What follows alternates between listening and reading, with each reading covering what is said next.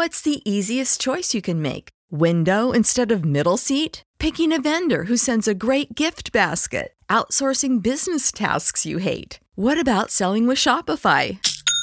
Whether you're selling a little or a lot, Shopify helps you do your thing, however you cha-ching. Shopify is the global commerce platform that helps you sell at every stage of your business. From the launch your online shop stage to the first real-life store stage, all the way to the did we just hit a million orders stage. Shopify's there to help you grow. Whether you're selling scented soap or offering outdoor outfits, Shopify helps you sell. Wherever and whatever you're selling, Shopify's got you covered. Sign up for a $1 per month trial period at shopify.com/try. Go to shopify.com/try now to grow your business, no matter what stage you're in. Shopify.com/try.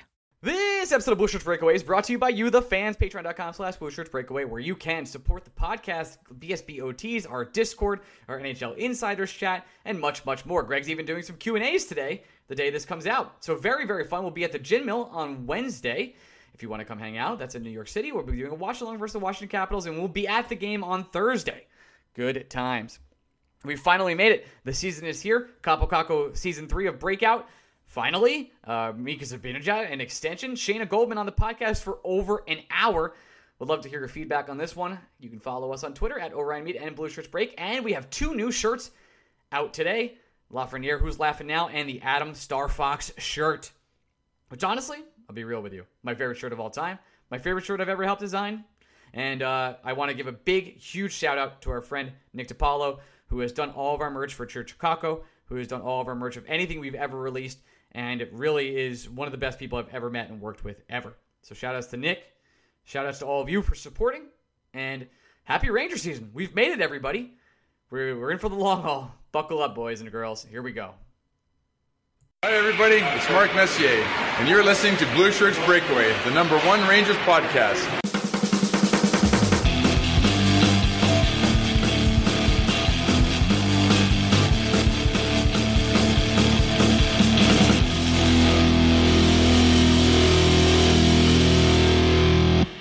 Hey, Blue Shirt Breakaway fans. Welcome to the week of the Blue Shirts Breakaway. I am your host, Ryan Mead of Patreon.com/Blue Shirts Breakaway, where you can get BSBOTs. You can get percentages off our merch. A lot of other fun stuff. Merch which we dropped today. Hope you guys enjoyed. Adam Star Fox.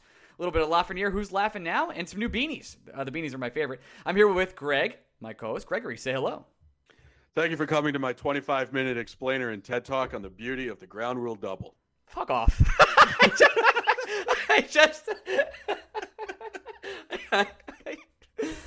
Listen, it was Ryan's exact words before we started talking is, I don't want to talk about the ground rule double. And I was like, I'm just going to make a mental note of that. Make sure I make that open. Yeah. Save me, New York Rangers. You're my only hope, I guess, in Liverpool at this point. But oh, yeah, you live such a hard life.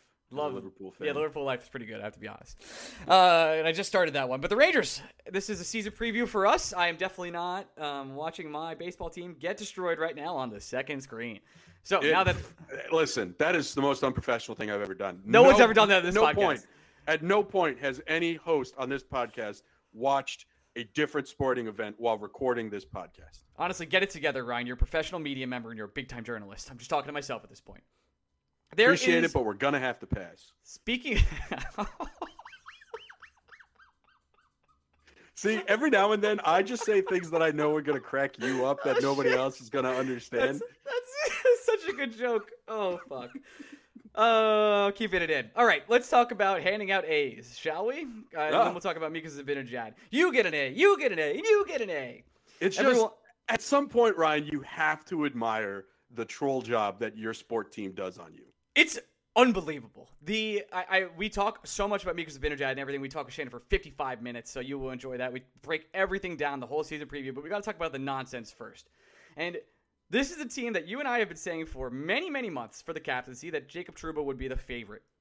We didn't understand why Jacob Trouba would be the favorite because Chris Kreider exists. We think Mika Zibanejad, if he got the contract extension, and he did, would be the captain. Adam Fox had a good case at this point in time, did not get an A. Because of the young Norris. Maybe he's preparing to wear that captaincy one day. Who knows? Who cares? But the whole point is, MSG and the Rangers and the beat writers for many, many months were like, yeah, we think Jacob Trouba is going to be the new captain, including us. And then last week, Gerard Gallant says, you know what? If I was a betting man, I'd bet we have a captain before opening night. And now, Greg, 6 days. 6 of them, including Kirk Kreider, because of Zibanejad, Panarin, who said he didn't even care or want one, Trouba, Barkett Goodrow. Like, what, you just got here, my dude? What happened? This team, I have to be honest, covered it sometimes, is just a blast. It's so much fun. Here's the thing, and I've been pretty consistent with this, I think, from the jump. I don't care, I know. I don't think it's important for a team to have a captain. I think the locker room is good at policing itself. They can take care of their own business. They know who the leaders are. The fans don't necessarily need to know. We have an idea. We knew who the leadership trust was before the 6A announcement today. We knew all these things. I really think naming a captain is just fan service. It's just something to please the fans. At the same time, it's not the worst thing in the world to do something just for the fans. That's all I'm going to say. And I get if it's important, if it's not important, if it doesn't mean anything, if it doesn't matter at all, just you have the opportunity, if you're Gerard Gallant, if you're Chris Drury, if the New York Rangers, to never be asked this fucking question ever again. You don't have to deal with it. You don't have to deal with beat writers writing stories about how this team lacks a true identity and how that all stems to them not having a captain, how not handing out the letter is indicative of the locker room, how nobody was able to step up to the task of getting the C. You put all that nonsense bullshit to bed just by give the C to Dryden Hunt. Who gives a shit? Like, what? Who cares? Give it to Tenorti. You gave it A to Rooney in the preseason. You couldn't just give a C to somebody else. Listen, it's eventually Lafreniere's anyway, or Fox's. I think you and I could agree that one of those two are probably going to get it. I don't know, Ryan. At this point, can I say for sure that one of those two is going to get it? No, you can't say anything for sure. Kaapo Kakko didn't even go to the celebration dinner. Mika Zibanejad just got an 8-year extension. He's technically under contract with the New York Rangers for the next 9 years. And they're like, I'm still not really feeling it with the letter with Mika Zibanejad. And oh my God, it's ridiculous. If you're going to extend Mika that way, he's here no matter what. You could make the case for me, Greg. I think Chris Kreider is the captain, heart and soul of this team. That's where I really think. I do think they're going to try and push him out eventually over the next 2 years and try and move on from him, even though he has a no-move contract, which we talk about later in this show. But if it's not him, it's probably Mika Zibanejad. It's been mentioned many, many times. The man is here for 8 more years. And I'm going to do something disgusting. When Mika Zibanejad is no longer a Ranger, if he finishes his contract there, you and I started this podcast when we were 25 years old. We are now 32. We will be 40 years old. First of all, I want that. I want that in writing. Gross. For you to fuck off. But second, it would be one thing if Henrik Lundqvist was still here, right? And then you could just make the case, well, Hank's the captain, but the goalie can't wear the C, and every fan would go, oh yeah, sure. Except the fucking morons who live in a world where Henrik Lundqvist isn't good. But we don't acknowledge the gremlins on this show. But with this one, all you do, literally, the only thing you're doing. First of all, Gallant's the one being like, yeah, no, we're going to have a fucking captain. Relax. Second, everyone's like, it's time for the Rangers to have a captain. It's getting a little ridiculous. And then third, you're making life difficult for yourself. This is one of those things. This is something I expect from the Mets, where if the easiest thing to do to avoid the headache is to just do the thing, then I expect the Mets to not do the thing. That is 1,000% the Mets' MO. Like, the Mets do the thumb down celebration. All you have to do is not acknowledge what you're actually doing with the thumbs down. So, of course, Javi Baez comes out and be like, yeah, no, we're booing the fucking fans. Fuck those guys. Yeah, that's something the Mets would do. The Rangers would be like, yeah, no, we're going to name a captain. JK, LOL, we got you. We're not naming a captain. Honestly, the part of it I like, our friends who are not, first of all, everybody should be going to churchofkako.com. We have new merch. It is all dope. It all looks great. The part of this that does crack me up were the competing companies that were like, we have all these items ready to go for when they name a captain. And then they don't fucking name a captain. And they got to eat a dick on those items. That's fucking hilarious to me. And for that alone, good job by the Rangers. I am all for it. Well done. You trolled the shit out of people. And that needs to be acknowledged and applauded. But we're going to laugh at you the first time How? It is 8 o'clock on a Monday, and we have not gotten a Larry Brooks article to be like, well, the Rangers, no leader stood up, and this is indicative of the entire team, and they should blow it up. Like, that article's coming. That ClickKing article is being written right now. I swear, if it comes out before this, if the Rangers have a 6-game losing streak at any point in this season, I promise you, Larry Brooks is going to be like, "This is what happens when you don't have a leader," and the Rangers. I'll do this. I'll say this: if the Rangers on Thursday night when we're at the game on the home opener. Well, they can't even do it because they can still do it. And if Fox comes out and gets announced and they say, "And your captain, Adam Fox," I will stand and applaud. You're already going to be standing, you fucking loser. Well, whatever. You know what I'm saying. It's in this case, you're right. You're right. I would be standing and clapping either way. Okay, fine. Call me out. But in this case, it would be like a really nice. I would like that kind of like, hey, we kind of hid this. We didn't let you know. We did it just for fun. That's fun. That's fun to me. I would enjoy it, but now I think it's not happening. Now it's not happening. They named 6 alternates, Ryan. Like I think you can only have 3 on a given night, and they're like, "Nah, fuck that. We named 6 home, 6 away." Why don't you just name 23? Like, who gives a fuck? Really demean the importance of the letter. And so, all right, so they can only name a couple alternates that way. But what was your reaction immediately? I think you said you were happy with the Mika Zibanejad contract, right? You're kind of like, I don't know if happy is the right word. I mean, it was better than I expected. Right. I just kind of always admit I expected it to be 8 years. So that was gone. That was done. Anything below $9 million was going to, I guess, make me happy. Like $8.5 million for Mika Zibanejad is bargain in my mind. And I understand. I get it, Ryan. I get the final 3 at least years of that deal are probably going to be bad. I admit it. It is what it is. Every extension in the NHL is a bad extension. If we get that out of the way first and you admit that these are bad extensions and bad ideas, that's fine. The part that frustrated me the most about the discourse surrounding Mika Zibanejad were the people, maybe it was a vocal minority, maybe it just goes to show the people we follow, we keep friends with, they're more analytically thinking, more analytically inclined. And again, this is a bad investment. I'm saying that off the rip. I get that. That doesn't make it a bad deal in my mind, but it is undeniably a bad investment. But to say that the Rangers should have just gone a different direction it's just wrong. I don't really have a fancier word to call it besides flat out wrong.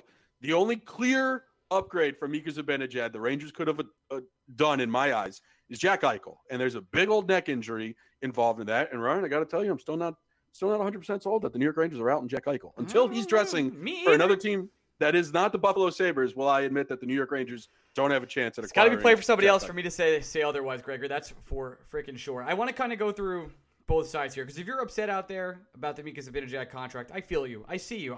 I said that I wish the Rangers could have done $8 million in 6 years, or maybe they could have gone for $9 million in 6 years, something like that. But that wasn't happening. Clearly, that's what I think would be best for the team. That wasn't the case. I got yelled at a lot. That happens on Twitter.com. No big deal. The case is with this. There was, like Greg said, there was no better option out there in this situation other than Jack Eichel, which we've covered all goddamn summer, and I never want to talk about again, but we continue to do it until he's on another team.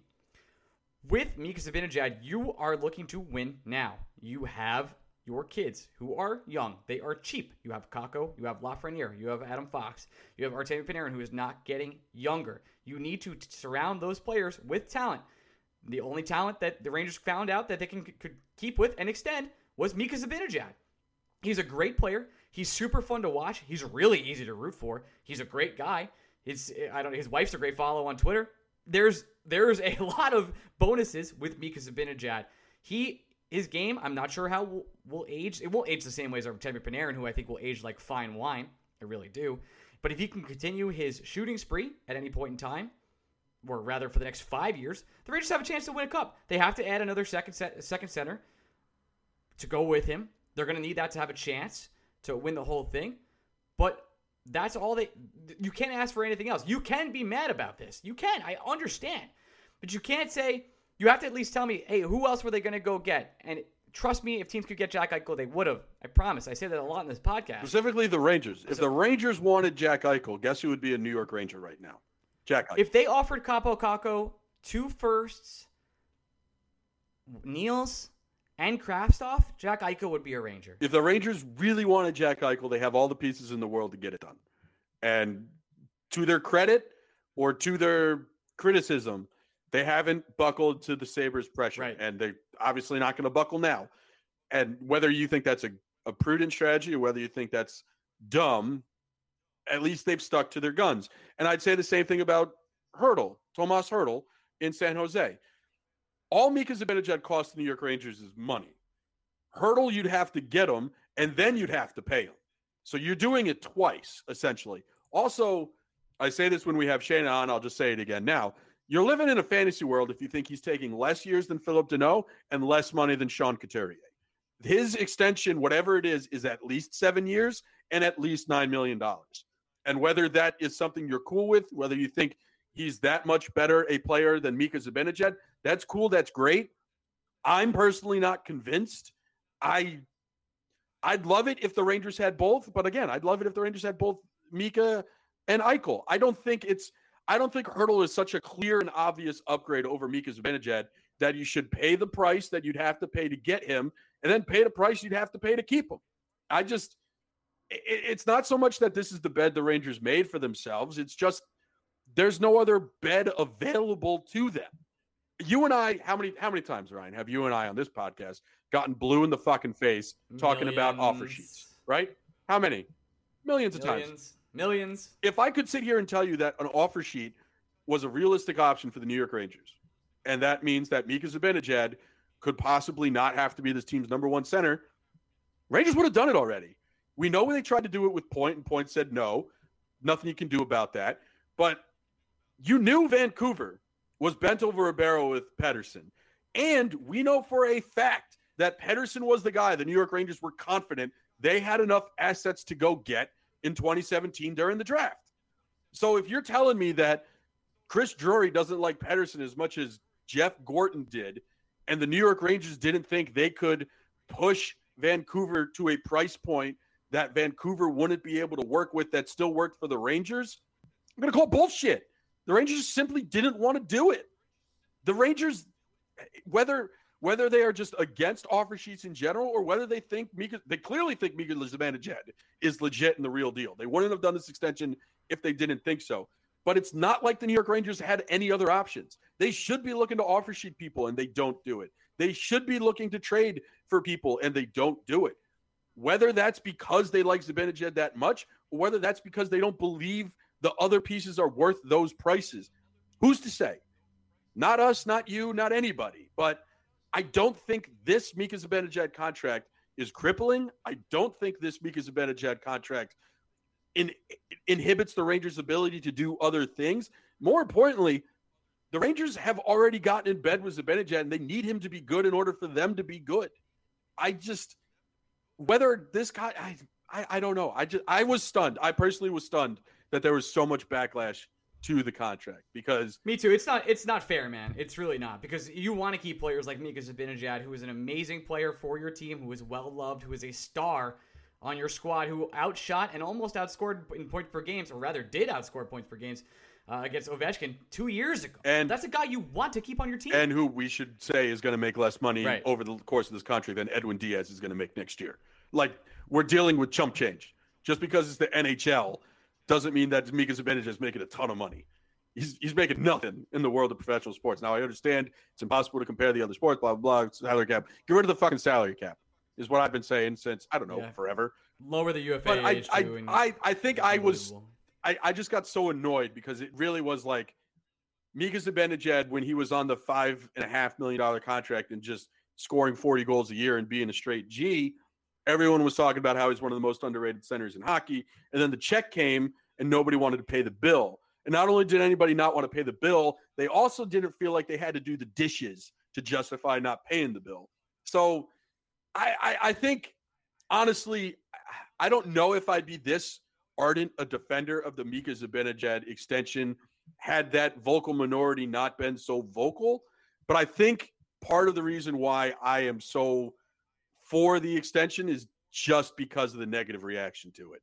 And I get that makes me like a bad person probably, but whatever, that's who I am. And you've come to love it for some reason, maybe? Question mark? Yeah.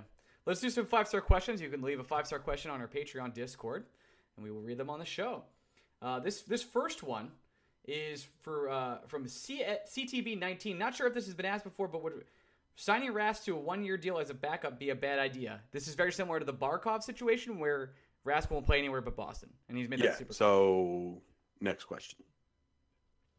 Eric, after all these signings and all the hype leading up to the opener, what are the chances Wilson refuses to get into a fight just to troll everyone? I think high. Yeah, probably pretty good, but I'm sure we'll see some version of what Chris Kreider did to PK Subban, except this time it'll be Tenorti and Reeves doing it. And when you're getting ragdolled around by one of those guys, you almost have no choice but to fight back. Like when Chris Kreider is ragdolling you around, it's like, all right, this guy's psychotic. He's probably John Wick. But you could also just tell yourself that, you could maybe take him if you really needed to. If Reeves or Tenorti is in your grill, you almost have to punch back in self-defense. So that's kind of what I'm leaning towards, but I'm not 100% sure. This one's from NYR Coys 15. Hypothetical, the Rangers agree to an Eichel trade and reach out to the Sens, Coyotes, and Red Wings to retain salary. What is the price of getting them to retain $1 million of cap space each for the remainder of the contract? Would a second-round pick per $1 million be a fair deal for both sides? That is too creative for any NHL GM. They can't think that. That essentially is what I'd get down to. And again, that's that. Not to once again go back to Mika Zibanejad, but you know what I'm going to fucking do? I'm going to go right back to Mika Zibanejad. Hey, right back. Everybody's saying that the Rangers just try harder to get someone better. This isn't the NBA. Good players don't get traded. Not unless they're almost... They don't become free agents either. Unless they're Players don't move in the NHL like we think they do. The middle of the pack players, those guys who are on the cusp of being perennial all-stars but aren't perennial all-stars, the guys who have had 1 or 2 or 3 good seasons, they get moved. But Mika Zibanejad or someone of his ilk doesn't get traded that often, which, again, is why you should trade for someone when they're available, even if they don't have a neck. And it's just it's not as easy as, like, we talk to Shane about guys like Dylan Larkin. We talk to Shane about, players who could be available next season. Like, if the Rangers didn't sign Zibanejad and didn't want Hertl, their next option is like 38-year-old Joe Pavelski. Now, again, Pavelski, very good. Still, it's incredible. But did you hear where I said he was 30-fucking-8? I understand we're getting old. Yeah, I mean, another player they might look at is Malkin. That's 37-year-old of getting I have a hard time. Like, the guys you're talking about are short-term solutions who have even in a 1-year deal, have a lot of red flags for you to be concerned about. There aren't other options available. Like Philip Deneau was the number 1 center on the free agency market last year. These guys, if you wanted a true number 1 center, you should have, again, not to go back to offer sheets, but I like doing that because they're right there and you can fucking do it. There's no rule that says you can't give one out. Until someone, not to go back on another crutch, which was, if you don't want David Quinn, tell me who you want. If you don't want Mika Zibanejad, tell me the thought process in which you're getting someone that is as good or better than Mika Zibanejad, who is also cheaper. I need to see the math. You got to show me the work for me to believe the answer. And the Mika Zibanejad contract is not the Barclay Goodrow contract. You could find Barclay Goodrows. I truly believe that. Well, yeah. They're out there. They're there the Barclay Goodrow is who's available every year. Yeah, he's out there. You don't have to give that player 6 years. That is still a disaster, IMO. I don't know about disaster because, again, you can trade – the Rangers could trade Barclay Goodrow at this year's deadline if they wanted to. I don't know. But why would they? They just gave him a fucking A. They gave everybody an A. I'm thinking about printing out some A's for our meetup at the Gym Mill on Wednesday. Just giving A's to everybody that walks in. We should ask them to change their name for the night to like the A Mill. Oh, wow. I like that. This is from David, our friend, and NHL Insider. What is your hot take for the season? Mine is the Red Wings make the playoff. David, you are crazy. That is not happening. My hot take for the NHL season? Eichel gets traded before New Year's Eve. That's not a hot take. That's so boring. Way to go, Ryan. You really went on a limb for that one. I'm just joking. I'm just jokes. I think my hot take was legitimately. I think the Rangers finished second in the Metro. I do. Oh, boy. My hot take. What do I have for a hot take? Oof, the hotties. I don't think Jack Eichel's getting traded this year. Is that a hot take? That's hot. He ain't getting fucking traded. We're gonna have to fucking talk about him for another 8 months. All right, this is from the last one. Phoenix Ignition.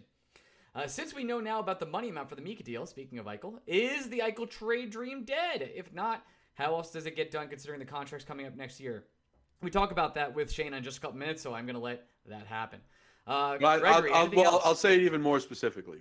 I mean, we talk about how Strome's leaving and how you have to pay a second center anyway, so that money's getting reinvested. I also think, Adam Fox might just get bridged. Oof. You push it down 2 years, and then in 2 years you can trade Chris Kreider. And then you pay Adam Fox when you trade Chris Kreider. That's a possibility too. Oof. I want 8 years for that boy. All right, let's get to Shayna. We talked for an hour about the Rangers and the whole season preview. Happy season, everybody. Transition. And we're back with our mega guest, Shayna Goldman. Shayna, how are you? I'm good. Can I just play that every day? I need an ego boost. Yeah, it's on audio now for you. Whatever you want, just clip it. Just clip it. There we go. Yeah, so we're doing a mega season preview. Greg and I have already done a little bit of ourselves. What? Yeah, I know. That's crazy, right? Because I know we're recording it after, but we already did it. It's how podcasts work. Anywho, Shayna, a lot has gone on over the past couple weeks. I'm going to give you a couple topics, and then you tell me which you want to start with. The Kaapo Kakko redemption tour, the Mika Zibanejad contract controversy ? Real Rangers, or is Eichel ever going to be a Ranger? You start.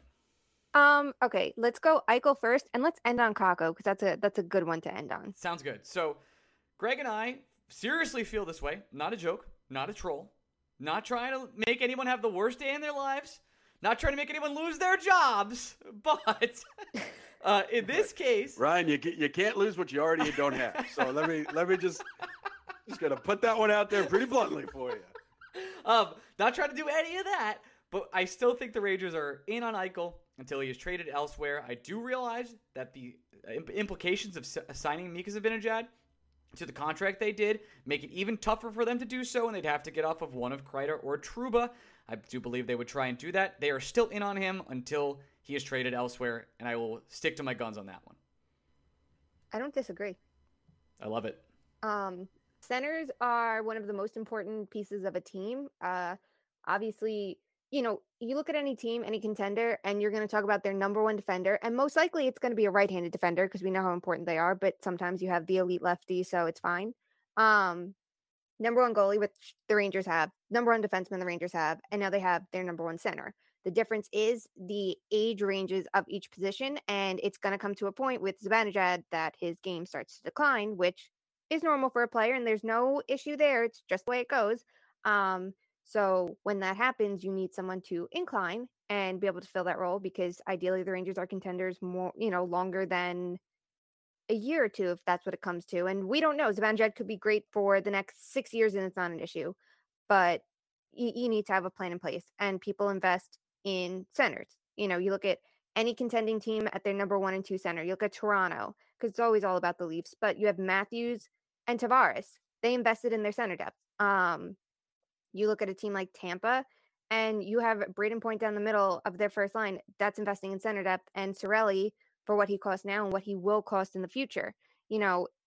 It's a lot of money teams will be willing to tie it up in their center depth, and maybe they don't sometimes when you look at Vegas because they have those elite wingers, and maybe the Rangers want to copy that and go, we don't need incredible centers because we're going to have, wingers like a Mark Stone who can carry the line and do everything you need a center to do. And that's great and wonderful, but maybe you don't want to bank on that. So if there's a center available who's young, who will be good in your window, then you can go for it. And maybe given the situation, they can get, Buffalo to retain a little bit of salary, and they might have to, given everything that's happened. Nothing should be off the table, and the Rangers can cut salary too. So yeah, it's not, a ridiculous thing to say because they're probably going to need another center at some point.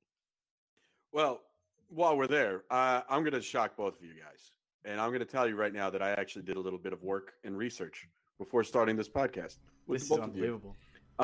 So this works in two parts. It's piggybacking off Eichel. It's also making the point of how the New York Rangers really didn't have. It's not even that they didn't have a choice but to give Mika Zibanejad this contract. It's just here. I went through all the rosters on Cap Friendly today, every single one. And barring something unforeseen and unpredictable, these are the centers that are likely to be available within the next 2 years. And even then, some of these guys aren't going to be available. And you guys can tell me whether you think the Rangers should or shouldn't go after this person. And if this person is even an upgrade over Zibanejad. I got spoilers. There are about 2 people here that might be upgrades over Zibanejad, but they're not even going to be available. The first one and the obvious one is probably Pierre-Luc Dubois. He's a restricted free agent at the end of the year. He's making $5 million this year. I'd be stunned if he wants to stay in Winnipeg, but either way, it's going to be a long-term contract. It's going to be more expensive or as expensive as Mika Zibanejad. After that, you got Joe Pavelski, who will be 38. Maybe the most interesting one, depending on what the Stars want to do, is Roope Hintz. It's possible, but it's unlikely. He's got 2 years under contract and is restricted free agent. Then it's a lot of Bo Horvat. It's a lot of Ryan O'Reilly, who will be 32 when he gets to free agency. Evgeny Malkin, who's 36. Patrice Bergeron, who's 37. Hertl, who we've talked about more and more on this podcast as we go. Max Domi, who might not even be a center. And, of course, Dylan Larkin, who the Wings hold all the chips with. Did I list a single center that you guys think is better than Mika Zibanejad outside of maybe Patrice Bergeron? And did I list anyone that's going to be significantly cheaper than the $10 million price tag that is going to be on Jack Eichel if the Rangers were to still trade for him? I think Hertl's better. I think Hertl's the only one I think is. I think the Hertl's the only one that's close because he has a more, what you would say in the analytic community, complete game. Yep. The two-way game. Is that where you're going, Shayna? Yeah. I think the big thing for him, and again, the last 2 years, there's so many different factors that you have to consider with Zibanejad, and I think I've been pretty vocal about how much I like his game, but his play driving did drop off. I'm not going to hold last year against him in any which way, because you did see his game turn around, but it was the year before that his play driving did drop off despite his finishing still being elite. And that's generally a sign of a player aging more rapidly or aging sooner. Is their play driving dropping? And you can say, well, the Rangers didn't have a quality team. You compare to Hertl, and he has not had a quality team. He has not had good teammates and, line mates in a while. And his play driving is still, top tier. So I think that's the little bit of an edge. And they both have great finishing ability. And Hertl's a better defensive player, though I think in a different system, especially offensively, that we could see Zibanejad be that better two-way player that we anticipate him to be and saw him be for a while. I think that's the only one that you have like a legitimate conversation, though, of who's a better player. If the Rangers are smart, they're trying to get Hertl too. They should have their eggs in every basket that they can to bolster their center depth. And they should be looking at Hertl because the Sharks could be in a tough situation. And yes, it's going to come down to what he wants. But if he wanted $9 million and you have, or 8.52 and you have 2 centers at 8.5, it might not be the worst thing. Although, the timelines are a little bit funky with their aging and all that, but they're both, top tier options to have. If you can get Larkin, that's great. But like you mentioned, Yzerman holds all the cards, and then you have Eichel. But those are 3 like legitimate options that they should be weighing and considering every single chance they get. Absolutely. Can I push back just a little bit on the Hertl hasn't had good teammates bit? Yep. According to Hockey Viz, who Shayna, I saw you tweeted out Micah's stuff today, which I 1,000% endorse as well. His most common wingers last year, I understand we have a lot of issues with Evander Kane, the dude, but he's still a pretty decent hockey player. And also a bit of an analytical darling himself in Rudolph Balcers, who was his second most common winger. And his 2 most common defensemen he played with were Burns and Karlsson. Well, Burns was horrible last year, though. That's the one, I'll pick at. Burns was horrible. And Balcers, I'm curious who was driving the line there. I would say it was I would say it was Hertl, but like he played a lot of time with like Timo Meier, who had a rough year, and Mario Ferraro, was one of his more frequent defenders he was on the ice with. So it's a little bit tricky. I just think when you look at like San Jose as a whole, you're like, oh, like, that's a rough I team. get it. Yeah. And I'm not here to break down. This is like one of the best NYR Mondays of all time. I'm not going to sit here and talk about Thomas Hertl for the next 20 minutes. No offense to Thomas Hertl, but I agree. Or Tomas, however you want to say it. I guess just to put a bow on Hertl talk. The other thing I saw with Hertl today is, and I just want to make sure that I'm very clear about this very early on. Anybody thinking he's going to sign for less than 5 years and less than $7 million, you are legitimately kidding yourselves. Yep. There's no way he gets fewer years than Danault, and there's no way he's getting fewer dollars than Couturier. Those two things are just not going to happen. So anyone out there saying, I wouldn't have given Mika 8 because I would have just given Hertl 4 or 5, I don't know what dream world you're living in. Hertl's getting 7, and he's also going to get 9, and that's going to be his contract. And whether you like that more than you like Mika Zibanejad, that to me is splitting hairs. His market value, for what it's worth, according to Dom's model, is $9.8 million for the next 7 years. So that does include this upcoming season, which obviously shouldn't count. But even if you factor out that season, you're still talking the $8 to $9 million range for his market value, and rightfully so.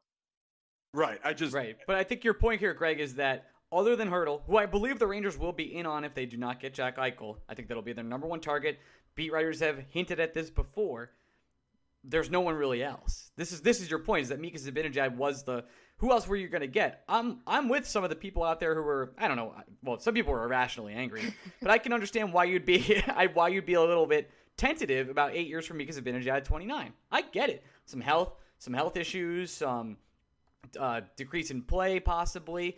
The age curve has never gone well. There's not a lot of 8-year contracts that go. No, but Ryan, how many times this podcast, whether we're talking about hockey, basketball, probably not basketball because you can only do so many years, but hockey or baseball, how many times have we said an extension is a good idea? There is no extension that ages well. The only one I can think of is very few. That's it. Ovechkin. Oh, Ovechkin could write his own ticket. You know, the thing with it is, the biggest thing is, like, anyone that's critiquing this, like, it sucks. The system sucks. Entry-level contracts suck. The way everything is, it totally sucks. And you see that restricted free agents now are starting to take control back and push for these contracts and maximize their earnings at the right time. And honestly, it helps the teams as well, because if you can get a player their max value sooner, you're paying for their current performance. For Zibanejad, for the next couple of years, they're going to be paying for, future performance too, for the next 2-3 years, you would think, at least. It's going to come to a point probably around that 5 or 6 year mark that it's going to be past performance. If the Rangers had one contract like this or two, it really wouldn't be an issue. And obviously you have now multiple deals that you might have that concern, and they're going to overlap at a certain point when it gets to Trouba and Kreider and Zibanejad. But the problem is the Rangers re-signed their number one center, who, if you don't start digging into the play driving concerns, anything like that, you look at him as one of the Rangers' best players the last couple of years. Everyone should be thrilled he's staying. But it sucks we have to dissect every little thing, and we do. I mean, that's literally what our jobs are to do, but it does take away from it for sure. But at the end of the day, it is an 8-year deal. Yes, that sucks. It probably wasn't going to be anything else unless maybe they somehow got him to a 7-year deal. The fact is, they got the cap hit down from 10, and it could have been 10 plus. He could have asked for that, and you know what, why the hell shouldn't he, for what he's done the last couple of years? So the fact that it's 8-5 is definitely more digestible for the team. And the fact that he's going to be playing around top wingers, no, he doesn't have Buchnevich, who was driving the line he was on, especially last year. But if Lafreniere can keep developing, or Kakko does, and Kravtsov does, and those are the players he's going to be surrounded with, and you still have, this incredible elite winger who's not showing any signs of aging, right there in Artemi Panarin, and then you have good players on the back end, like Nils Lundkvist, who can drive play, and obviously Adam Fox, it might not be that bad for, a little longer than it should be, because he'll have support. So is it the best contract in the world? No, it's an extension. It came at the wrong time, but it's the way it is. For an extension at this time, is it the end all be all? No, but the Rangers need to make it work right now. Like, they need to get their asses into gear sooner than later, because they have these right now players making a shit ton of money that need to play right now those meaningful games. Yeah, that's exactly it. When I was thinking about it, and when I like the deal. I really do. I like the deal a little bit less when it was the no movement contract until the last year, 7 days before the trade deadline. That was a little bit where I was like, oh boy, that's rough. That was something. That was rough. A Drury, not really a shrewd negotiating there, that's for sure. And I'm happy that Mika got paid. Happy he got that for sure. If his finishing could stay what it is now for the rest of his career, and Adam Fox and these other play drivers are around him, I'm not really that worried, at least for the next 6 years. I think Mika could be very helpful. Top 1, top 2 center for the next 6 years, not an issue. The issue is that Lafreniere, Kakko, Adam Fox are all on these cheap-ass deals, and you need now to win these next 3 years. But as Greg made this point, there's no one really else out there to go grab. if you're not getting Eichel, which, by the way, no one is right now, I do love this narrative of, well, why couldn't they just go get him? Don't you think some team has tried to go get him? Do you think it's just the Rangers? Don't you think other squads like Vegas, Anaheim, who is freaking crazy, they'll do anything? They traded Flower without telling him. Like, they'll do anything. They'll give up anything, and they still haven't got him. So why wouldn't they try and do that? Of course they have. And there was no other option for your window now, because guess what? Artemi Panarin's not getting younger. You're not Adam Fox, not getting cheaper. Just not happening. Neither is Lafreniere or Kakko, who I really think after this preseason are going to take some big steps, Shane. I have to be honest with you. And I know It's preseason, but I'm starting to believe. I believe in this situation. So it's I know why the Rangers had to do it. I could see why certain fans are upset, but it was the only move on the table, as Greg has stated. But not just. I just want to add one more point, and then we can stop talking about Mika Zibanejad, because I'm sure we talked about him way too much in the open as well. That's for sure. This is not even about Mika. It's more about just NHL contracts in general. I don't think there's anything on an NHL contract more overrated than the no movement clause. Yeah. And what I mean by that is the teams that would possibly want to trade for Mika Zibanejad down the road, or Chris Kreider down the road, or Jacob Trouba down the road, they're not going to be bottom dwellers. The Ottawa Senators aren't going to come up and be like, hey, man, we really want Mika Zibanejad back. We sucked for the last decade. We think he's going to turn it around. Obviously, Zibanejad will say no to that. The only teams that would ever consider trading for guys on this kind of inflated contract are teams that are legitimately feeling like they're one piece away. And you want to know who would want to go to a team that is one piece away? A dude who's on a team where the team is making it clear they no longer want you because you're too expensive. Like it's a no movement clause. Yes, it gives you protection. It gives you say in where your next destination is. But the only teams that are going to want to trade for you, you're talking about the Leafs of the world, the Bruins of the world, the Lightning of the world. If they want one of these guys towards the latter half of their contract, those guys aren't going to be like, you know what, I'm good. The only player in the world who ever did that is Henrik Lundqvist. And that's because he's a fucking unicorn, a special dude, and the Rangers still fucking bought him out. And they didn't care. So it's just like, I honestly don't think there's anything on an NHL contract that is more showy. It means something to the player. I respect that. Yep. But it doesn't mean anything at all when it comes to trying to trade these guys. They will always accept a deal where they could possibly go to a winner. They're not going to say no to that situation. So I get the people that freak out about them, but to me, I honestly don't think there's anything in sports more overrated than a no trade clause or a no movement clause. They mean nothing. People are traded with them all the time. I think that teams, knowing how much they're valued, need to leverage them a little bit better. Like, you'll see contracts that it's like, okay, they got the term, so then the money works out, or vice versa. Like, they got the money, and then the term they didn't get announced. Like, you just get like those slapped onto it. That sometimes, like, you got to leverage them a little bit better.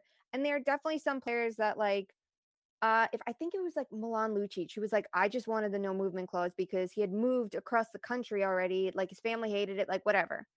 I get wanting that sense of stability, but like, yeah, it's you're either going to be moved to a team that is going for it and you're going to want to go for it, or like, there's going to be no more expansion, situations coming up. So it's not going to be like, oh, you have the chance to be the Mark Giordano or Marc-Andre Fleury of a brand new team. Like, that stuff's not going to happen anymore. Like, you lost your chance with that. The one thing though that I forgot to say before about his aging that bodes well for him, it was based on work by Eric Tulsky, if I remember right. He talked about like what kind of forwards age better or worse, and snipers, can age worse because they're not shooting as frequently. So if they lose that finishing ability, there's, a bigger problem for them. But players who shoot the puck a ton do generally keep their scoring rates higher. So we know Mika Zibanejad can finish. As long as he can maintain that, that's a good thing. And if he keeps shooting the puck as frequently as he does, and, he's generally been one of the most frequent shooters on the Rangers.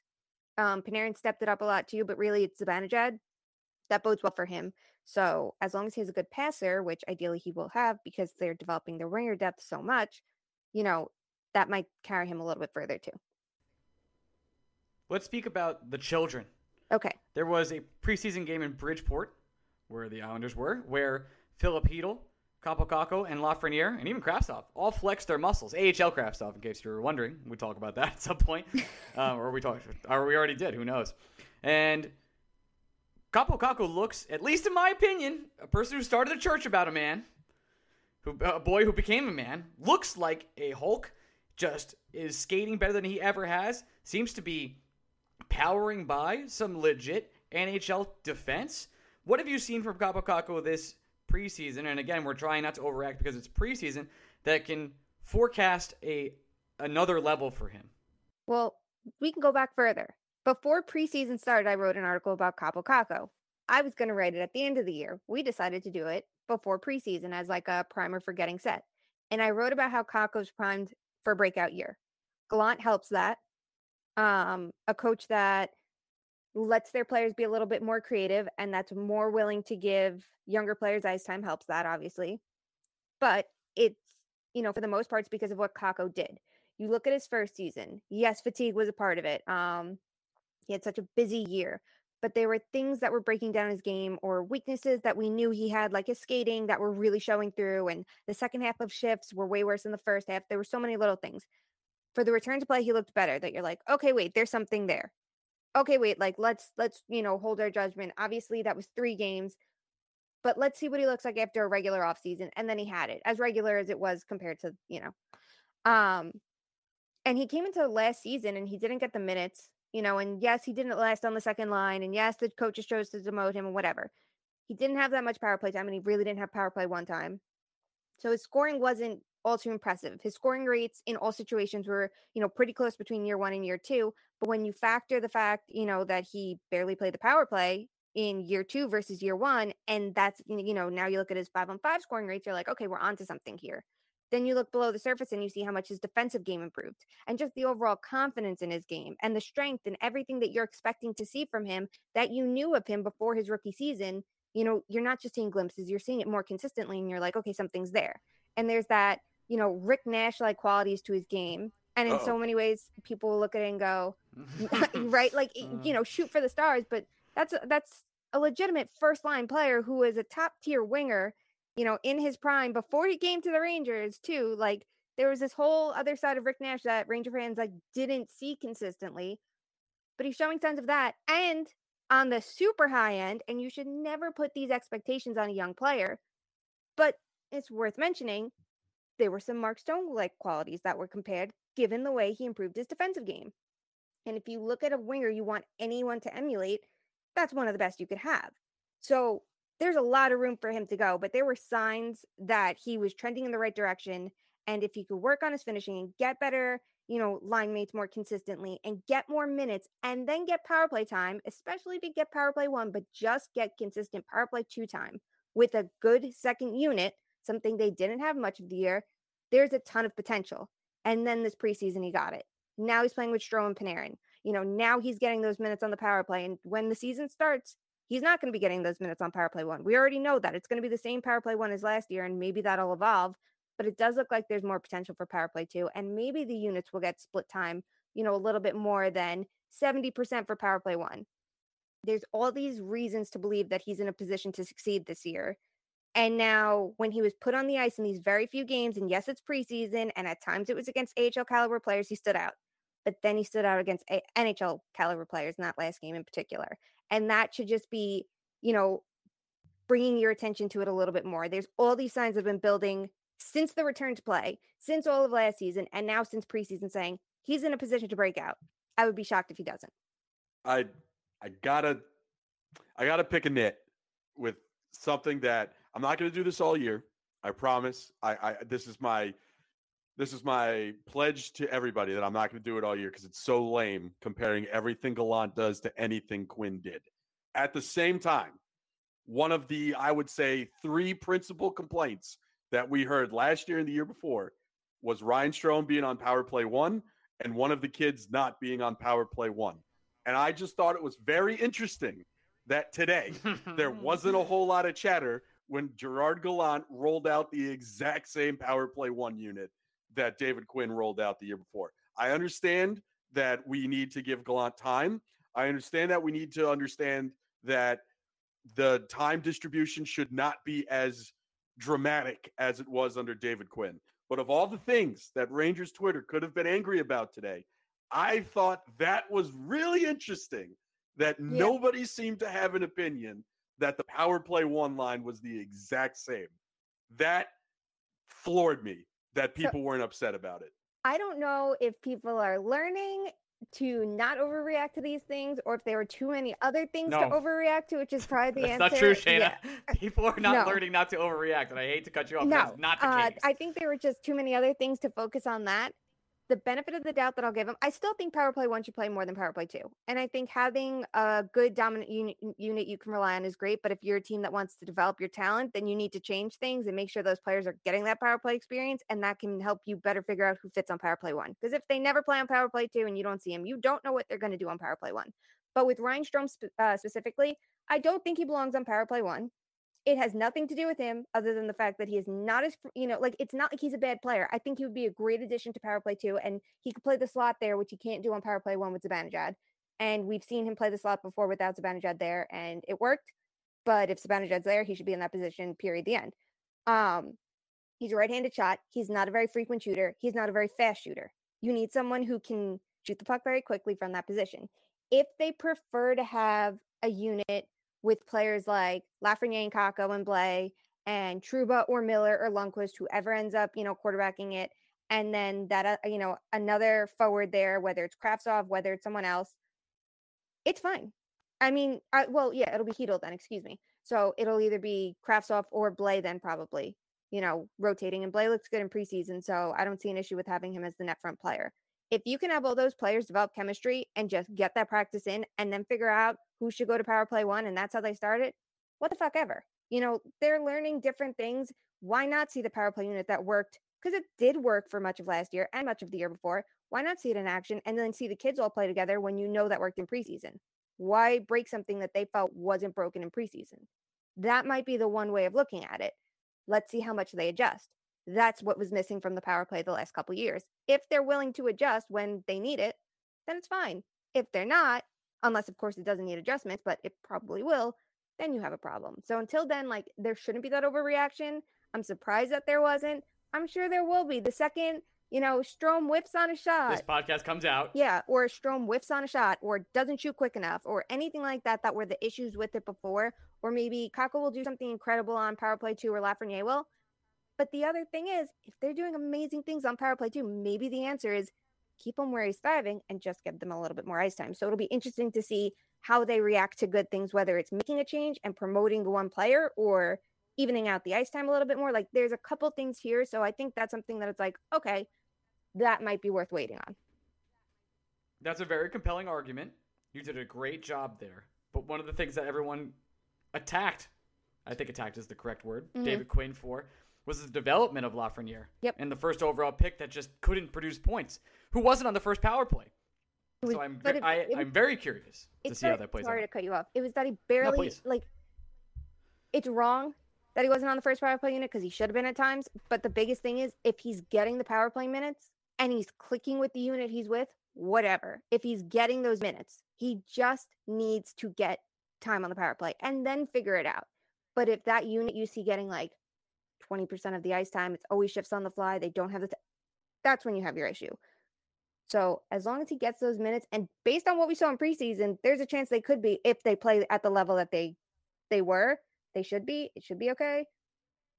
I'm willing to give that because I'm curious about their willingness to make adjustments. If it doesn't work, that'll be the biggest test to see how they're different from Quinn. Are they making the adjustments if things get stale quickly? Shannon, with everything that happened today, and Jesus Christ, did a lot happen today, it felt like. What was the thing that got you to react the most? Not necessarily overreact, not necessarily a harbinger of things to come, not necessarily a sign of the times. What was the one moment where you were like, all right, really? Come on. The captaincy thing, I wasn't expecting that, but it was, I don't care. I know I am someone that has an opinion on everything, and that's my job too. I get paid to talk about things that happen and give my take on it, and usually it's talk shit about it because I don't like to have nice things. if the vibe in the room directs something, so be it. If they want to see if someone like Lafreniere or Fox could step up and then they could be a captain for 15 years versus 8 years, whatever the fuck they want to do, they're the ones that know the temperature of the room. Do I think 6 alternates is a lot? Yes. But if that's what they think the team needs, so be it. The thing for me, maybe that was the bigger reaction, was when I saw Tinordi slotted into the opening lineup. I'm not concerned with the Kravtsov thing. I think he'll be back up in the next couple days. If he's not, then have a red flag up. I think Lundqvist earned that spot. I think Tinordi being in there is a bit reactionary to the Tom Wilson thing. But where my red flags go up is all during the summer, when signings would come in that were very Gallant-like, you hear things. And with Tinordi, I know that Gallant really likes his game. I know that Gallant wanted to acquire him prior on previous teams because he legitimately thinks he's a good player. So I am curious what he saw in his game in preseason to put him in that lineup, unless it's to stand up and be tough and rugged and so on and so forth. If he stays in the lineup further, that's where I kind of am like, wait a second, what do you see in this game? Because I wasn't inspired by his preseason performance. I'm not inspired for what I've seen years prior, but I do know that the coach is inspired by his game. So that's my like biggest reaction, and everything I think has to be like a measured take because we're not even at day one yet, but that would be like mine from all the things. Tinordi was a lock. Yeah, Tinordi was a lock when they signed him, and then they traded for Ryan Reeves, and he dropped from a immortal lock to it's definitely happening, but maybe we won't risk our lives on it. The one that really gets me, I guess it doesn't get me. It's Gallant giving lip service, right? When he says we're just going to ice our best lineup against the Capitals. Yeah, no shit. Yeah. I understand you're just saying that. That's totally fine. Because I hope he's just saying it, and I know he's just saying it because Tinordi and Reeves are going to play against the Capitals and Tom Wilson, and Tom Wilson's probably going to have to deal with losing a tooth or three. But, boy, I like Dryden Hunt. I think Dryden Hunt is the perfect depth forward that the New York Rangers need. I thought Sammy Blais had a much better preseason than I ever expected him to have. I am more intrigued with his game than I ever was before the Rangers acquired him. But you cannot tell me that the Rangers' most optimal and best lineup doesn't include Vitaly Kravtsov, especially when we're not even a couple days removed from the great Mercogliano saying that the Rangers are considering putting Kravtsov up in the top line if Kreider doesn't work out. So it's very clear that Gallant likes Kravtsov. It's very clear that the organization likes Kravtsov's game. I'm not reacting to Kravtsov going down because I honestly think this game one lineup is just that, a game one lineup, and we won't see it against the Stars and the Canadiens. But the one that surprised me a lot was Kravtsov, especially since he's clearly healthy. He played in Bridgeport. He's good to go. I was surprised. I honestly was ready for Lundqvist to go down for the one game because why would Lundqvist? What does it matter, right? If we think both Kravtsov and Lundqvist are going to hang around for game 2 and game 3, it doesn't really matter who goes down on the paper move. But at least with Lundqvist, right, you could have been like, well, Tinordi's playing, blah, blah, blah. Can we also just talk about what the fuck do they think they're going to get for Lieber Hayek? What the hell is happening? What's going on? We had a eulogy for Lieber Hayek. If you want to listen to it, it's on our BSBOT on our Patreon. You can go to patreon.com/, and we did a full eulogy for Lieber Hayek's career with the New York Rangers, and yet he paddles on, Shayna. What is happening? I don't understand that one. I really don't. I get the team was invested in him, given what it took to get him here, and they had a lot of faith in his game. He had chances to show that he was very good at the NHL level. He had chances at the AHL level. He had more chances at the NHL level. I don't get it. It's a new coaching staff. It's a new, partially new front office. There shouldn't be those same ties. Maybe they see something we don't. I'm sure we'll hear things about, our numbers, our eye test, our whatever. I don't get it. I really don't. And I don't understand what's the risk of losing him through waivers. Like, are you honestly worried? Like, I would be more worried about players like who Seattle scooped up from Tampa today. Like, that's the kind of player that legitimately has potential, and I'd be worried would not make it far through waivers, and they didn't. If he went any further, any team should have picked him up. It's players like that, or like when it was Victor Mete, and we're like, yeah, any team would be smart to add him, and Ottawa very quickly was like, yeah, we're gonna. you're thinking that about Hayek. I don't get it. I don't even know if I see the need for 8 defensemen, per se, especially when you have potentially banged up forwards, unless they are that confident in their ability to play back-to-back games, right off the bat. I truly don't understand that one. And I am all for younger players getting the ice time. I'm all for giving them a shot. I'm all for adjusting their role that's best. I don't get it. But that's the thing. The Rangers don't even need 8 defensemen because they have Zach Jones, who's waiver ineligible, chilling, ready to go. If they have an injury, it's Zach Jones coming up, not Lieber Hayek. And if it's not Jones, they'd probably give Braden Schneider a shot. And if it's not Braden Schneider, they'd probably give Anthony Potato a shot before they put Hayek in the lineup.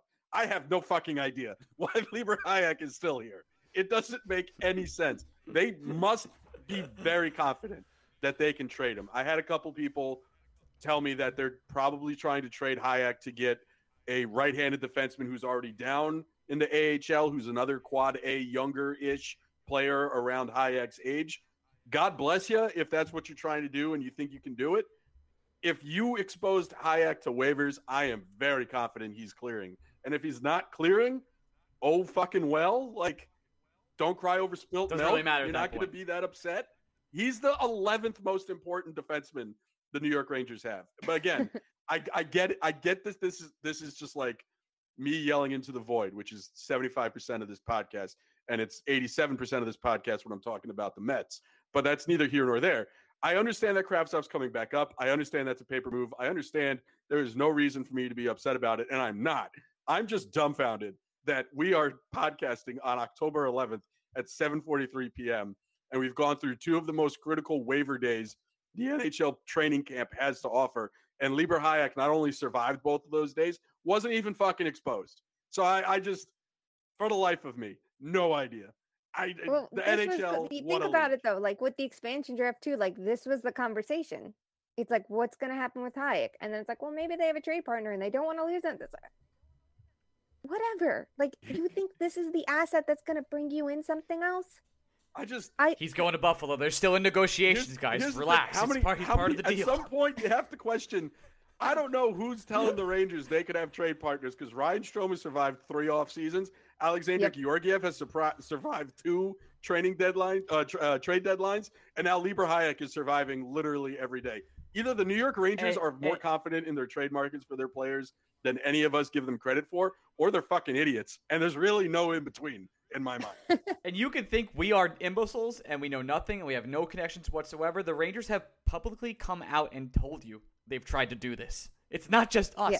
It's them. They've said we've tried to trade these guys publicly.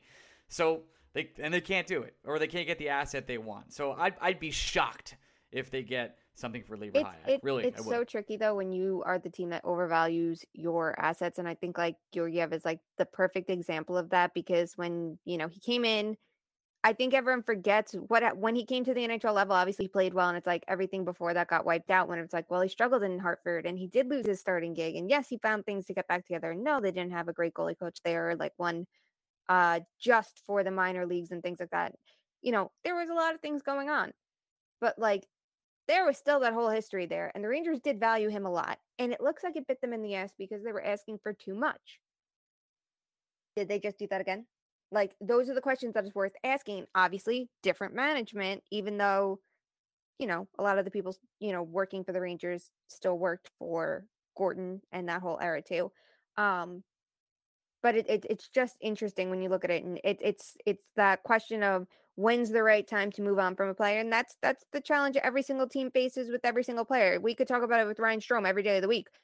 3 years ago, was it the right time to move on from him? And then he came back with a better year, and it's like, well, maybe now you have to sell high because there's no way he does it again, and then he does it again, and then he improves in areas that he was crappy at the year before, and then it's like, okay, now's the time to do it. So it's like, there definitely is something tricky to it, because if the Rangers moved on from Strome before, maybe they wouldn't have done XYZ last year, things like that.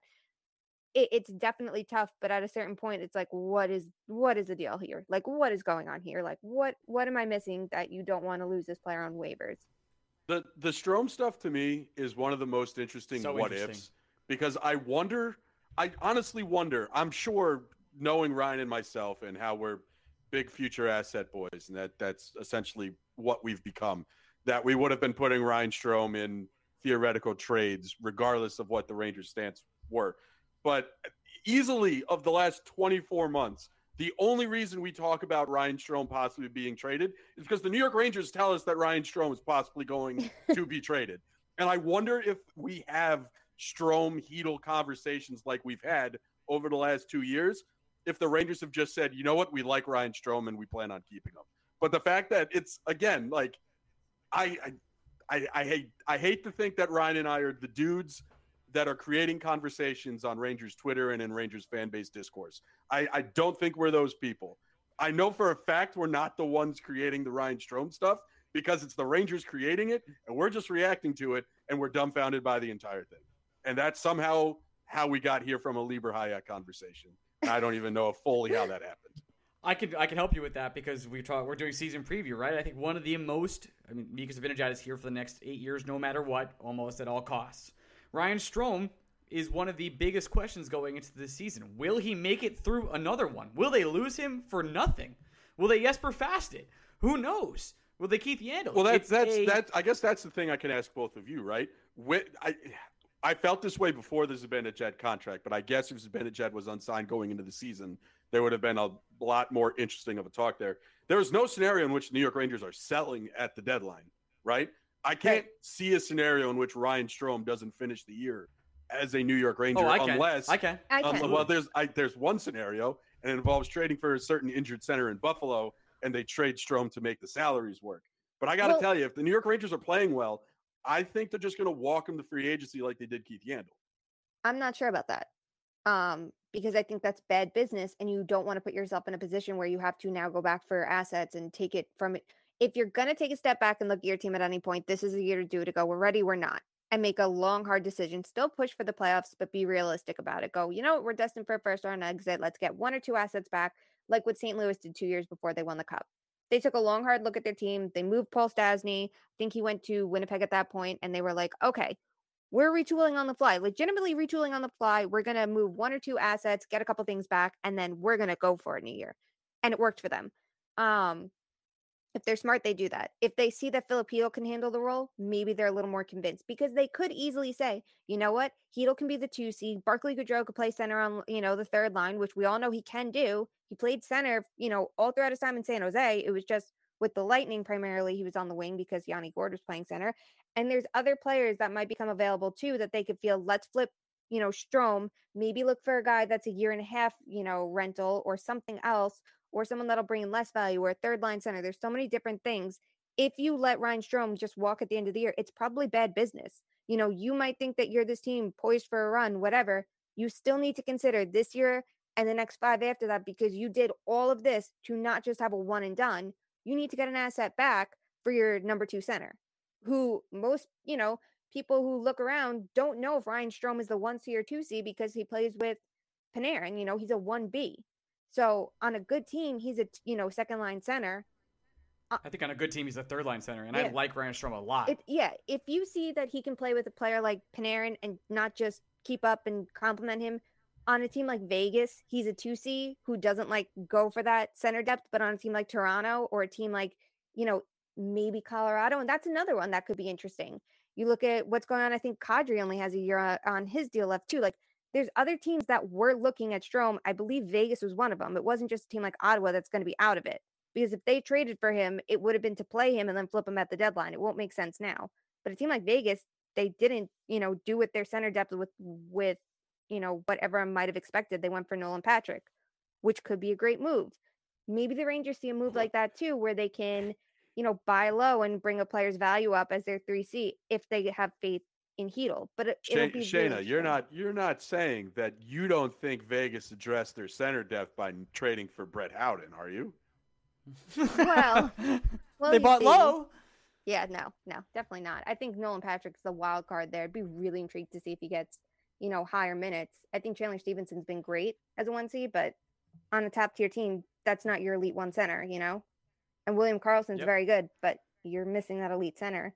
Which goes full circle. It's back to my Eichel point. If Vegas wants Eichel, I promise they do. They tried, and they had to go another direction. They have aspirations to win a cup this year. They have for the last 3. The first year was on accident with Gerard Gallant, but now everything after that has been a very calculated, wow, this really worked out for us. Let's keep pushing.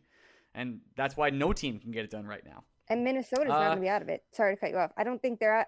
They don't have the money. Really? I think they are. I think that they're out of it financially, but if they can find a way to put themselves back in it, at the end of the day, they signed Kaprizov to a right now deal. They're going to want to make it work in his prime. I'd be interested to see if they could find that financial flexibility, and then Eriksson Ek's their second line center. Unless, he thrives as their 1C, which I think he will, but they just don't have the center depth. So if they think they're going for it right now, and they obviously want to, if they just gave Kaprizov that money, their team, I would be interested to see if they do try to push for it, because they don't want Vegas to get him. That's just going to lessen their chances of coming out the West. That's how I would look at it. I think that at the moment they might be out of it financially, but if they can get creative, and then a team like Anaheim has all the time in the world because they suck. Shayna, this is a running bit that I do with Ryan every week, but I'm going to bring it on to you now. Hit me. What happens first? Jack Eichel gets traded, or the World Series trophy gets handed out? World Series trophy gets handed out. All right. So I need to pick a different date. That one was way too easy for you. I know Ryan would have stressed over it. I would have. I am right now. What happens first? Jack Eichel gets traded, or Americans sit down and turn on 3 games of football on Thanksgiving Thursday? You know what? The fact that if Eichel gets the surgery tomorrow that he wants, he's already out for the Olympics. That we know, right? That's done for. But maybe there's hope of the playoffs. It's team smart. They make it happen before Thanksgiving and try to have him healthy for a playoff run when there's no cap. Tampa, I swear to fuck if you're listening to this. Fuck off. I'm going to be as blunt as I can to this right now. Tampa Bay, fuck off. I swear to God, I will go to war if Tampa Bay trades for Jack Eichel. I don't know how. I'm pretty sure Florida has me outnumbered in terms of, I don't know everything, but I'm going to do it. I will raise arms against the state of Florida if they trade for Jack Eichel. I want that on the record. The whole state.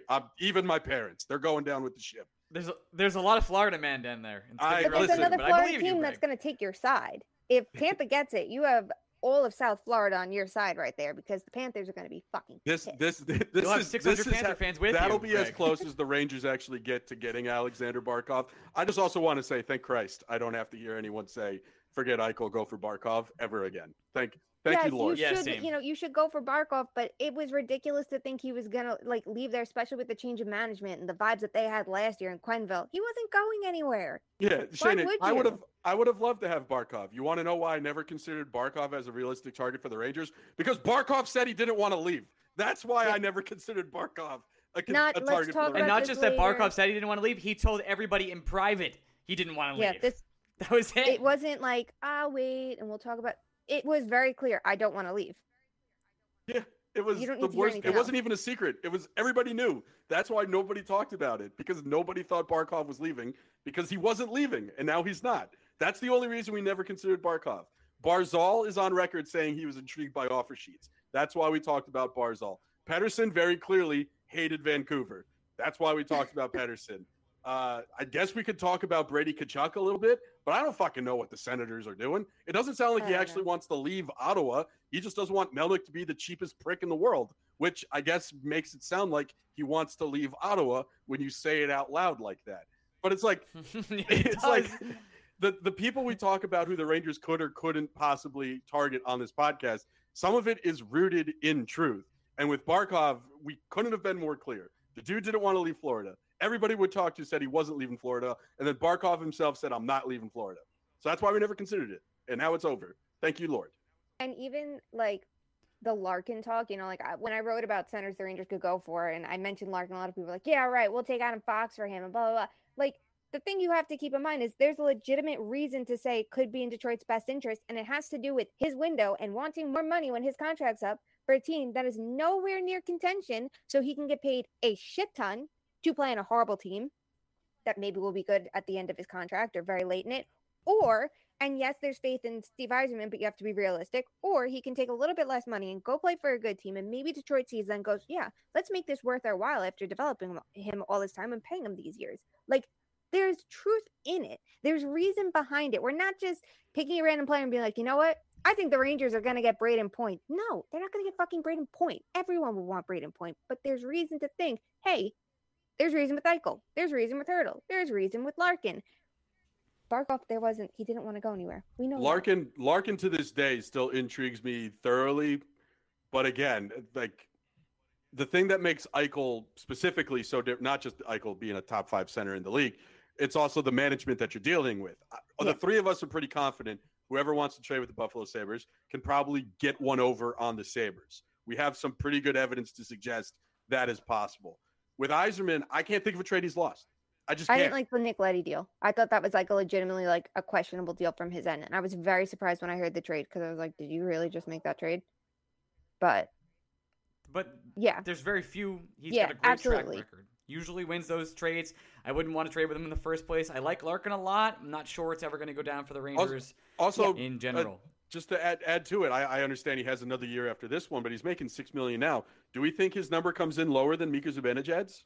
I'd be surprised. We talked about that before. I think, we definitely talked about that before. I think last time I was on, the question goes to him. Do you want to make more money and make $9 million because you can stay in Detroit and be in hell as long as you want? You can make every single dime you want. If you want to be on a contender like us, and, that's the conversation. If you're the Rangers to him, you want to be a contender like us, you're going to take a pay cut because you've made good money all this time, and now you're going to go for a cup. What do you prefer to do? And that's how they can try to leverage it. Do I think that that's the right thing to do for the player? I'm not sure. It really does depend on his preference because it's not like he wasn't making money this whole time, but it's like the legitimate conversation a team can have going to him going like, hey, you made money on a shitty team. You want to be on a contender now. You're not going to make that much more money because it's not like you've been lighting it up, driving this team for a million years that we're like, oh my God, like Jack Eichel. So that's like the one argument that they could try. Will it work? I don't fucking know. I don't know what his preferences are, I don't either. Anything else we missed for the season, Gregory? Oh, for the season? Well, since we're never going to talk to Shayna again. Shayna. Well, okay, fine. Final question for me. I'm not going to ask you like point prediction or anything like that. Okay. Do you think this Ranger team is a playoff team? I think that's fair. Yeah, I think that I would be surprised if the Metro doesn't get at least 4 teams in. I'm not, and I think the shocked. Rangers are one of them. I would imagine they get 5, but there's a chance it is only 4. I would be surprised if the Rangers weren't the like 3 or 4 spot in that. I think they could have had a better chance. They could have done better things than what they did, and they're hamstringing themselves a little bit, but I do think there's a lot of potential the way the kids look so far. Encouraging signs there. Yes, their play was messy in, the neutral zone in preseason. It's Gallant system. It's very high risk, high reward. And until you learn it, this is how it's going to be. So, it is the way it is. But I think that they'll clean up there. And then obviously if Shesterkin, there's a lot of good reason to think that they have a chance at the playoffs. And then you look at the rest of the division. I think the Islanders and the Hurricanes are really teams to watch. Pittsburgh always manages to pull one out of their ass. I don't have... But couldn't this be the year that doesn't happen? Maybe. Am I crazy? Maybe. I mean, you look at the injuries that they're dealing with, maybe. It could totally be. And I don't have confidence in their goaltending, but this could be the year they fall off. Maybe they're that, second wild card seed if they make it. It 100% could happen. And the Capitals, there's Ovechkin, depending on what happens with his health after he got hurt in preseason. But, I think the Rangers have a legitimate shot, and it does help that there's teams trending in the opposite direction in their division, but they absolutely have a shot. If they just fall short of the playoffs, it doesn't mean the season's a total loss as long as you see progress in the building blocks to legitimately go for it next year. Next year should be the year that they legitimately are like that bona fide playoff team. If they can make the playoffs this year, though, that's a win. All right. My final question for you, Shayna, before we let you go. Your bold prediction. Say things are going well, everything's going right for the New York Rangers as we get closer to the trade deadline. Who is the big ticket item they use their millions upon millions in cap space to acquire? Whether it's a rental, whether it's a rental plus. Who is the big ticket item? Yeah. I threw a bad one at you that ended. No, I like that question. I know it's a big one. It's a bad one. It's the hockey stat miner question of the week, really. Who is the big ticket? You have to think of a bad team willing to move a player. I mean, the big ticket item could be Hertl, and if they do Hertl, that means they already moved on from Strome. If they trade for Hertl, do you think the Rangers have to extend him, or can you live with him for just half a year? They could, but they shouldn't. Other teams are going to be offering the Sharks way more for a sign and trade. The Sharks, if they're smart, are not going to, okay it otherwise. The interesting one to me could be Riley Smith, and if the Rangers feel okay with their center depth, I will not be surprised if there's somehow a deal that brings Riley Smith to New York and Ryan Strome to Vegas. That's my bold prediction. Is it that bold? That's always kind of been the rumor. It's not that bold. The last couple Should I weeks. think of something? It's not that bold, but I like it.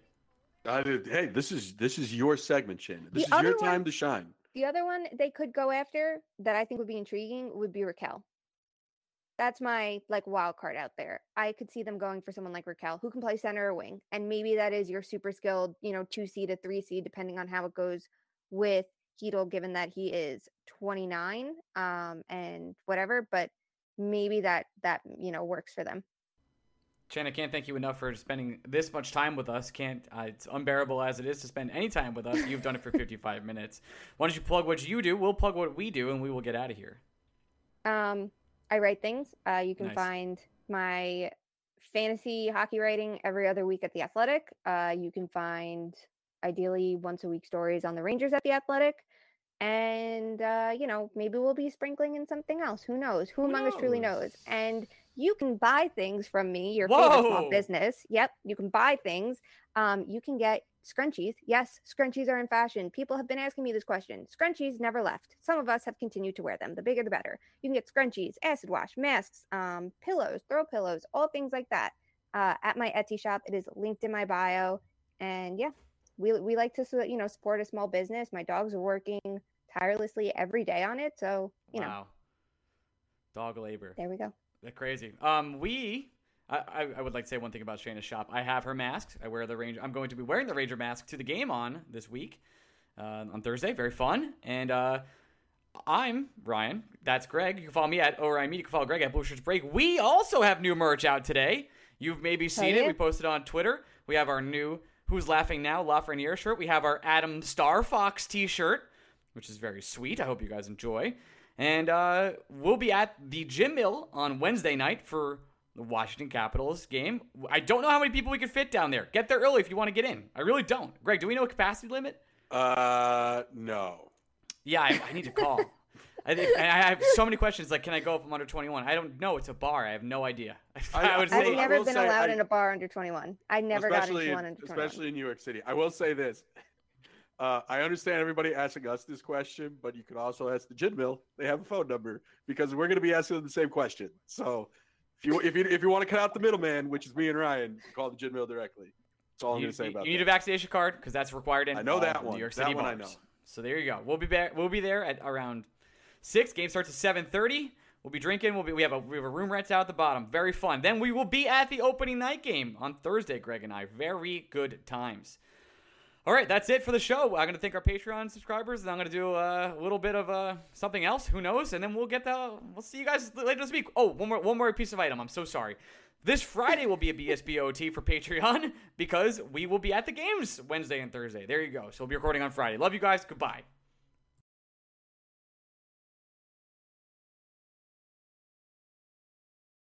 And I want to thank our Patreon subscribers for making this podcast happen. I promise you that we've done a lot of work behind the scenes, whether it's putting out billboards, whether it's trying to get guests that we are not allowed to have. I promise. If you think there's a guest you wanted on this show, I promise. We've tried. And we're still trying, despite many attempts. Okay, I want to thank these people, the people that make it happen, any Patreon subscriber, but mostly Adam Cassidy, Adam Cohen, Adam Cheech, Alex Gardner, Alexander, Amber Cohensberger, Austin Beetleman, Ben Waters, Ben Weber, Biggies Malone, Brian Doyle, Broadway Blue Shirt Bleeder, Chris Finelli, CJ Stellwagen, Dennis Dazen, David Narradin, David Siegel, Dennis Dice, Eric Stagg, George Zabrinsky, Give Gardner a Cup, Harrison Haskell, Jake Berkowitz, JD, Jimmy Mack, John Hardesty, Chris from Florida, Christoph Berg, Kyle Franklin, Lazak Gronkowski, Lucas K, Matthew Kine, Max Nielsen, Pavel Kojarev, Randy Tesser. Randy's the man. I'm going to stop right now. Randy is the man. Ryan Sheridan, Stephen Lomayer, Stig Bulbach, Swingart, The Drop BK, Tom Sinclair, Tommy O'Neill, Tori from Manhattan, Vinny Bracco, Vinny Hay, and Will Spector. I was thinking, and if you're listening to this still, I was kind of thinking of a fun little new segment for the Insiders.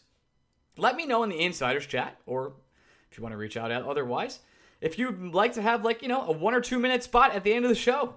if you're an insider. I thought we could do we'll go through. Maybe I'll vet something out. We'll put it on the end. Who knows? That'll be fun, right? We love you guys. Thank you so much for supporting us again. And this is the last time, I promise. At the Gym Mill on Wednesday.